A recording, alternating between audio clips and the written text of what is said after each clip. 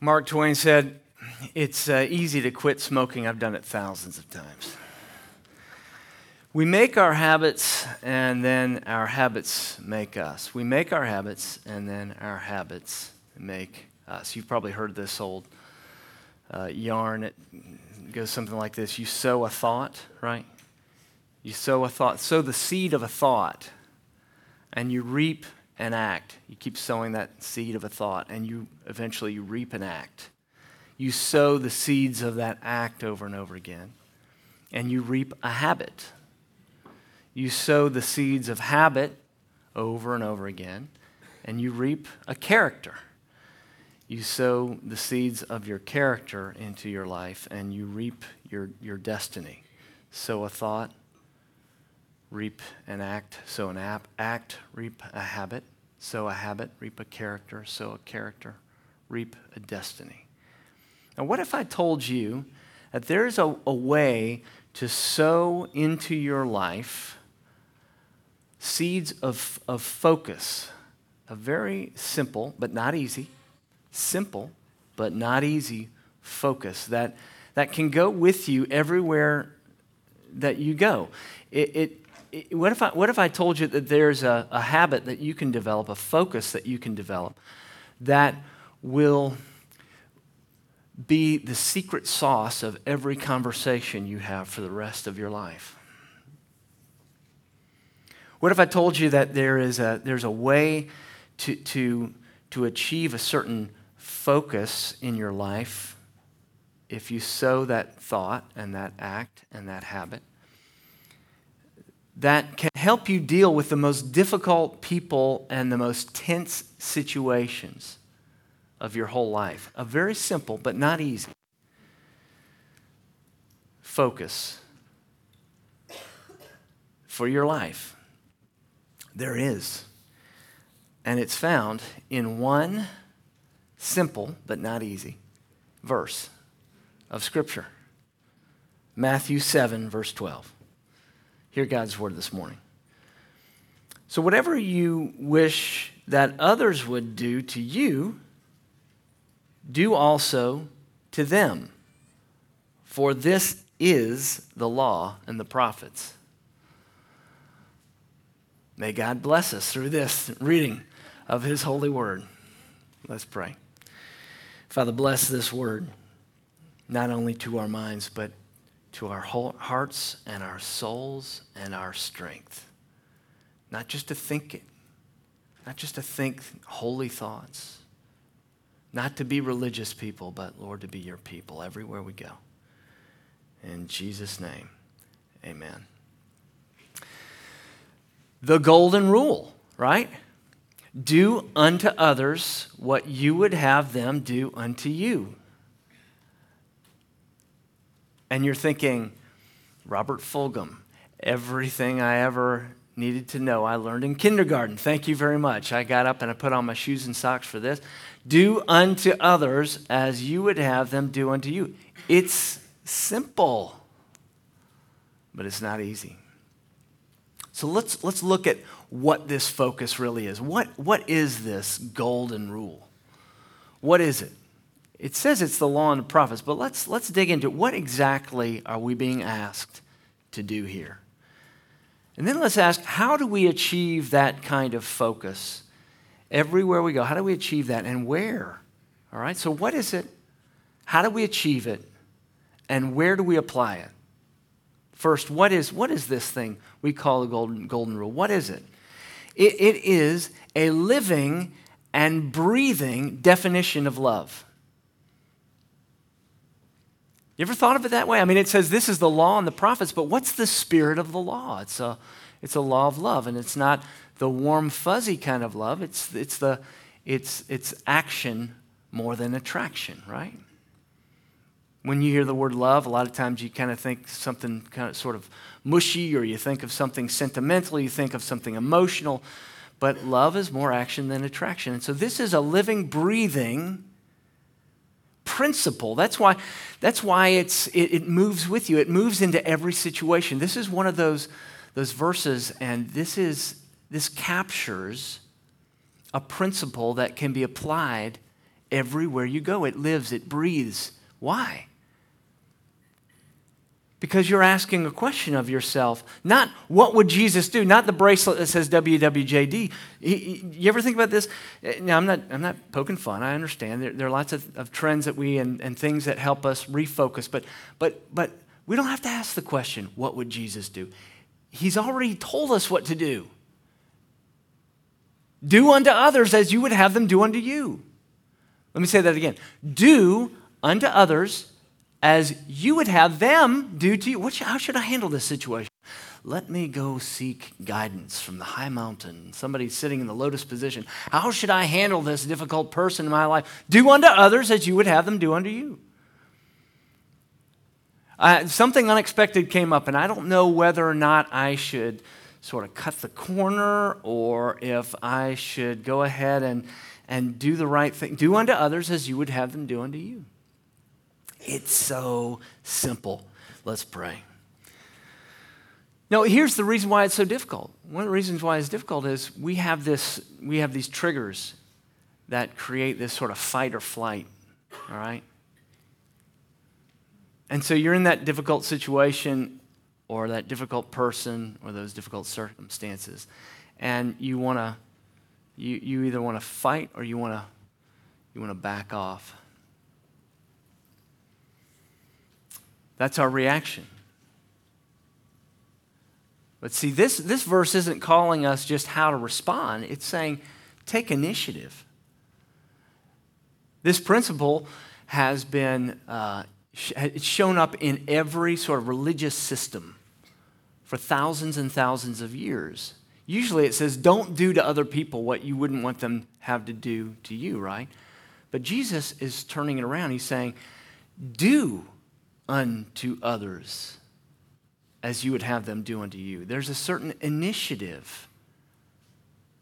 There's a certain responsibility he's handing over to each one of us. But our reaction is normally sort of fight or flight. We fight. Why do we fight? We fight because we want power, we want control, we want things our way, right? I laugh about the way that a lot of people fight sometimes. It doesn't take very long. Have you noticed that if somebody is losing an argument, they'll call you a name? And sometimes it's not necessarily like a direct name. It's like, oh, you're one of those or something like that. They'll call you a name, right? Because they don't want to give up the power or control. And there's a lot of name calling these days. And it's as if they're trying to just sort of frame things the way they want you to think, but it ends conversations rather than actually beginning conversations. All of this name calling that we see in our news media and social media, it's the end of the conversation. It's not the beginning of one. It's because we want power. We want control. We want people to think the way we think. We want them to believe what we believe. And we think that overpowering them in conversation is going to get us somewhere. It's not. It's not. It pushes people away. But the other thing that we do is we flee. It's fight or sometimes it's flight. We back off. We just want to keep the peace. We want everybody happy. Why? We just want people to like us. We wimp out because, why? Because we want people to like us. We want to keep the peace. We don't really want peace. We just want to keep things, we just want to be okay. We want a safe place everywhere we go. Safe places are driving me crazy. I don't know about you, but we want to be safe, and so we back off, and we don't do the thing that we're called to do. If somebody said, well, summarize your faith for me. Give me you ever heard of an elevator speech? An elevator speech? It's like summarizing something big and important and complex between the first floor and the sixth floor, right? You've gotten on the elevator and you've pushed the sixth, and someone says, what are you all about? What's Christianity all about? In practice, what is it all about? Well, you have your elevator speech. It's do unto others as you would have them do unto you. That's what it is. You think, well, Tim, that's very human-centered. I mean, that's just focused on people relationships. What does that have to do with loving God, with following after God, with becoming more spiritual, with those moments that we enjoyed earlier, with those rapturous, that Pauline rapturous deep prayer moment. What you're just talking about human relationships. Well, not necessarily. I think the reason why this golden rule has been named, we didn't call it the golden rule until about 1600. I remember it well, 1600 is when we started calling it the golden rule. But the reason why it's called the golden rule is because it does summarize. It says, this is the law and the prophets. And you're thinking, well, I don't see the connection between people, relationships, and God. Help me out with that. Well, I'll give you a little quick story. You may have heard me mention a time or two that we had triplets. And when they were young, now they're spread all over the country, but when they were young, they would like to get in the car like other boys and girls would like to get in the car. They would have some interesting words exchanged with each other about who was sitting where, right? Somebody would want to be here and the other person would want to be there. And so it was either going to be every time we got in the car, we were going to go through this, or we're going to have some kind of system, right? And so Beth created this little pocket thing that was on the dashboard. It was she just sort of rotated there. They all had an assigned color, all right? I know, it's crazy. So they all had assigned color. So every time we got in the car, it was just like she'd sort of rotate that color, and then it was like, that's where you're supposed to sit. That's the end of that.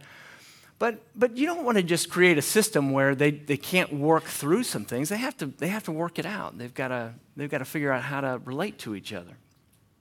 And sometimes, they would not be relating very well, and we'd be riding down the road, and then one of them would start to sweet talk me, right? Like they knew that the Dairy Queen was coming in about 5 miles, and then it's like, Daddy,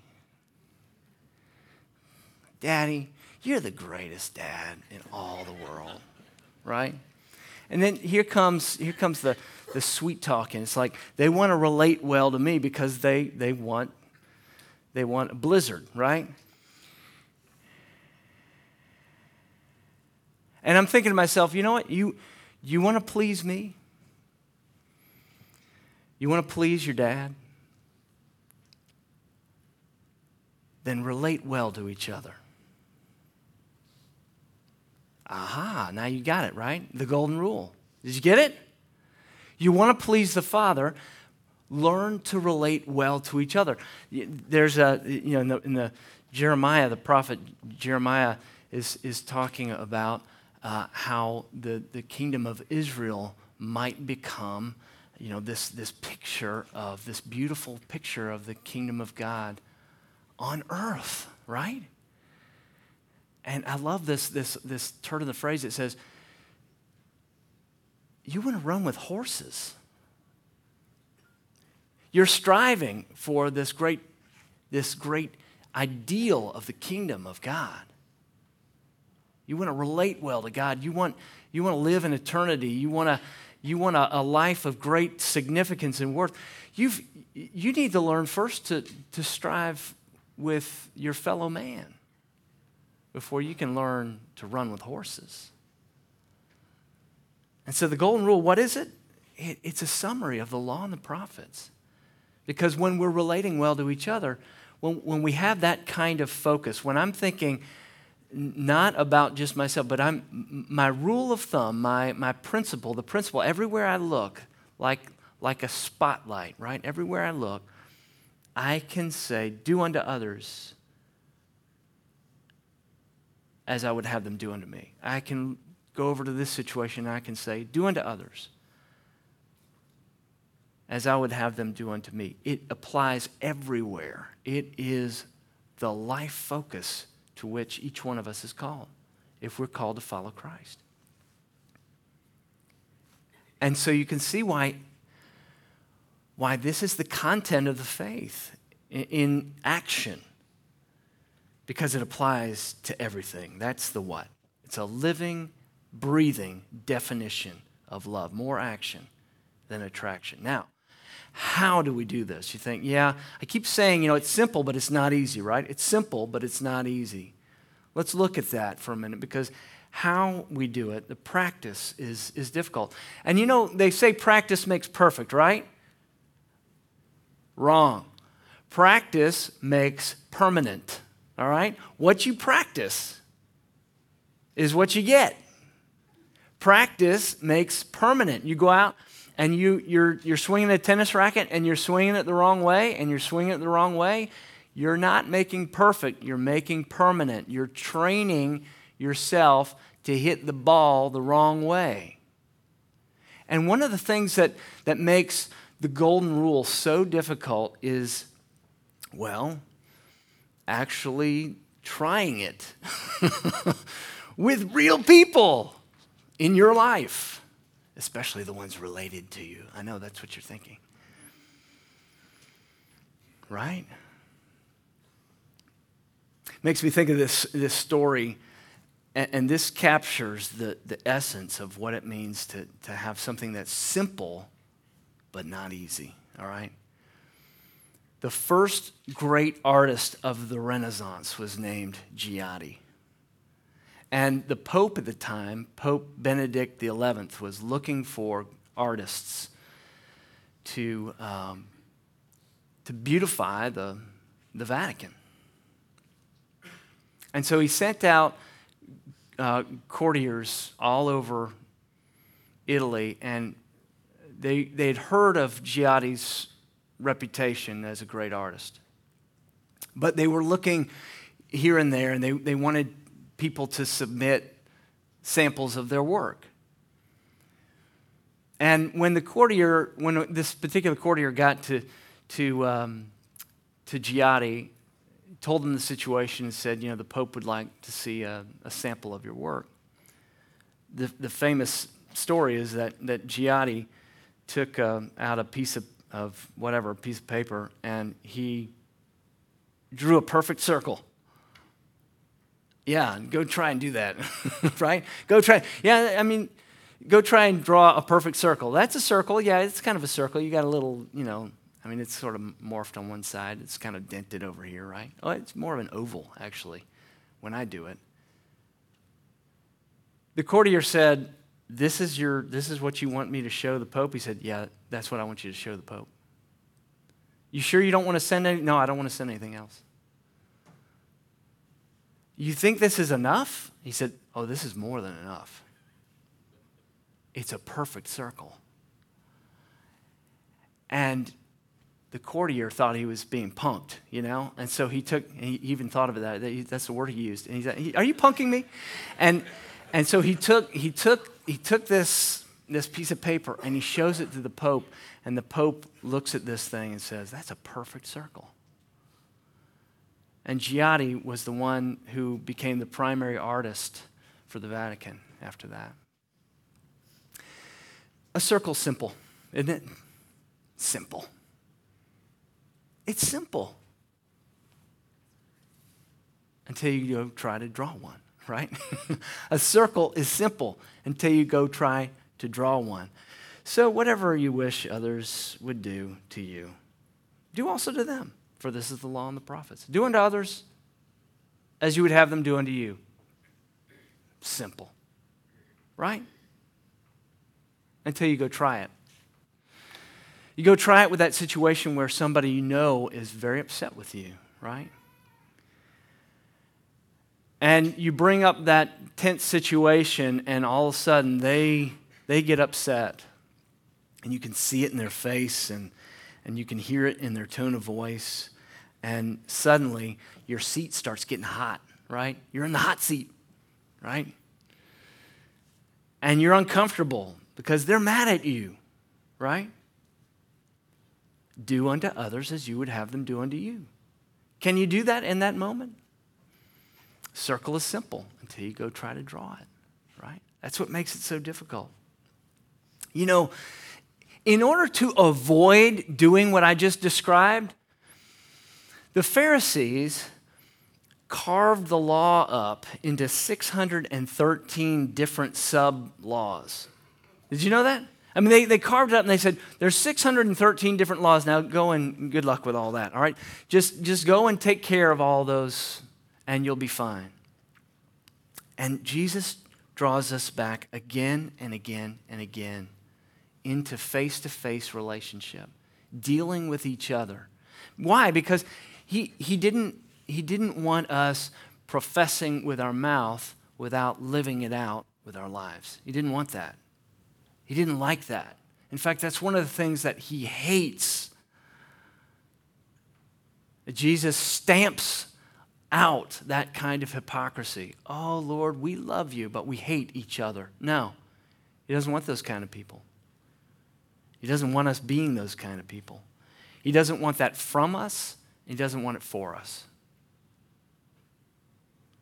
And so he summarizes it and he says, just look, this is it. This is the spirit of the law. You think, okay, so we're just supposed to go and be nice to everybody. Is that what you're saying, Tim? Just go be nice. No, this isn't about the nicey-nicey game, okay? This isn't about the, just make sure everybody's happy. I already mentioned to you that flight. That looks like flight. It's just like, I just want to please everybody. I just want everybody to be happy with me. I just want everybody to like me. This is not the nicey-nicey game. If I'm running towards a cliff, right, and you stick out your foot and trip me, right, I will thank you later, right? I mean, I'll thank you, but I'll thank you later, right? I'm going to look at you and say, you tripped me. And then later I'll realize that you did unto me what you would have me do unto you. I was running towards a cliff. I didn't know it. You stuck out your foot. You see, that's a little bit more complex picture than everything I needed to know I learned in kindergarten, right? Do unto others as you would have them do unto you. Sometimes being good isn't being nice. Sometimes doing the right thing means sticking out your foot when somebody's running towards a cliff. And so this is the summary of it. This is how we do it. And the reason why it's so difficult is the person in front of you. That's why it's so difficult. The tension, the relationship, the emotion of the moment makes the golden rule difficult. It's simple, but it's not easy. So where are we supposed to practice this? I mean, where do we get started? How far do we go with this thing? I mean, is this just a family thing? Is it a church thing? Is it a business thing? Is it a world thing? Is it a community thing? I mean, when we're interacting with people across town that are just very upset with us just because, of where I stand, if I'm face to face with a Republican or a Democrat and I happen to be the opposite, I mean, am I supposed to do this? I mean, what is it supposed to look like? It's everywhere. That's where it is. Where are we supposed to practice this? Absolutely everywhere. Now see, this is what I battle. I battle this in myself, and I battle this every time I step up here. I think, this is church time, right? You know what I'm saying? This is the compartment where we think a certain way, okay? And I know that you all think this way sometimes because, like, if anybody ever says a cuss word around me, right? They're like, right? That's the attitude. It's like, don't cuss, you're in church. I'm not saying it's okay to curse in church. I'm saying, why is it bad here? Or why is it bad if I hear you? I mean, I'm not even supposed to know those words, right? So how would I know what you're saying? You see, I've just illustrated for you, and you've just felt it, right? You feel that, don't you? You feel that? The compartmentalizing of our lives. We have one ethic over here and another ethic over here, and we begin to slip into this religiousness. We start thinking like religious people rather than people who've been restored by grace through faith, rather than people who have a relationship with God that restores relationship with each other. We start thinking like religious people. And Jesus is saying, he's saying I don't want people I don't want you to sprinkle amens and hallelujahs on everything. I don't want pietism. I don't want you to just sort of try to gin up this kind of religiousness in everything you do. What I want you to do is to do unto others as you would have them do unto you in every area of your life. That's what he's asking of us. I remember hearing a friend of mine who was starting a business many years ago, and he went to this seminar. He paid a lot of money to go to this seminar. I said, "What did you learn from that seminar?" And he said, "Well, it was kind of interesting. I paid all this money. I flew over there. I sat down. I said, the main takeaway from me was this CEO of this huge Fortune 500 company who said, I've got one piece of advice for you. Entrepreneurs, do what you say you're going to do. Do what you say you're going to do." And it just struck me. It struck me that there is a need for that kind of message. I mean, there's a need for that kind of message. For a young entrepreneur to fly across the country and sit down and listen to somebody who has been successful at that level, and he's looking around the world and he's saying, this is what we need out of you people. You ready? No, you might want to write this. Well, okay, you don't have to write this down. You might be able to remember it. Just do what you say you're going to do. You see, this is what we're called to do and to be. In every room, to be the same person. Not the cussing person over here and the non-cussing person over there. All right, this is about cussing. This is about cussing. This is an illustration, okay? Not one person, not one set of ethics over here and another set of ethics over there. Not one way of thinking about life over here and another way of thinking about over there. That doesn't mean that we don't do things special, like you see the table before you today. But why do we do this? Why do we do this supper like this? I mean, it's an everyday kind of thing. We're having some bread and some juice. It's simple, right? So simple. Simple as a circle simple, right? But what the meal represents, like the verse, is to get more and more of the redemptive relationship you're experiencing with God into more and more areas of your life. Not to be more religious people.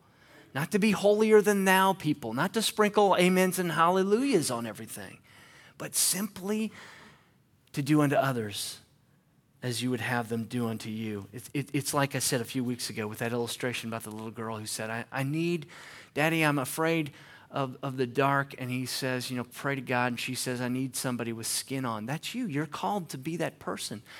Jesus with skin on. How do we do that? It's simple. It's simple, isn't it? But it's not easy.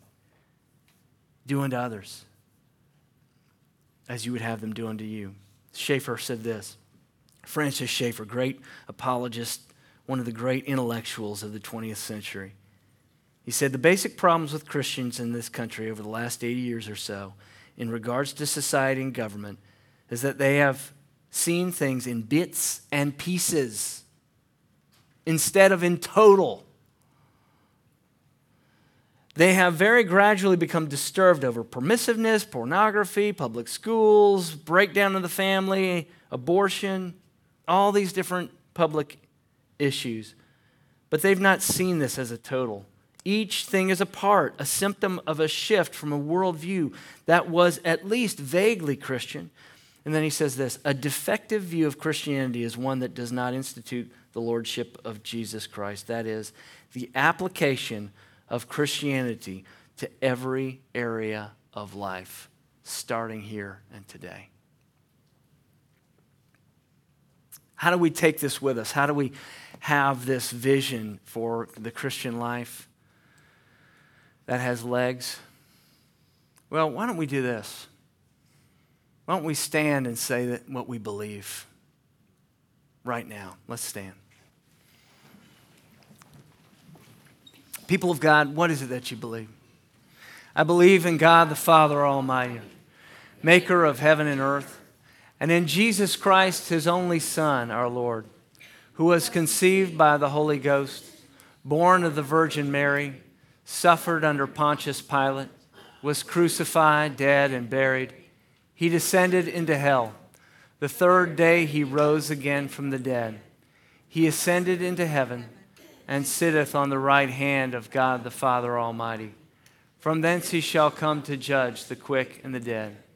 I believe in the Holy Ghost, the holy Catholic Church, the communion of saints, the forgiveness of sins, the resurrection of the body, and the life everlasting.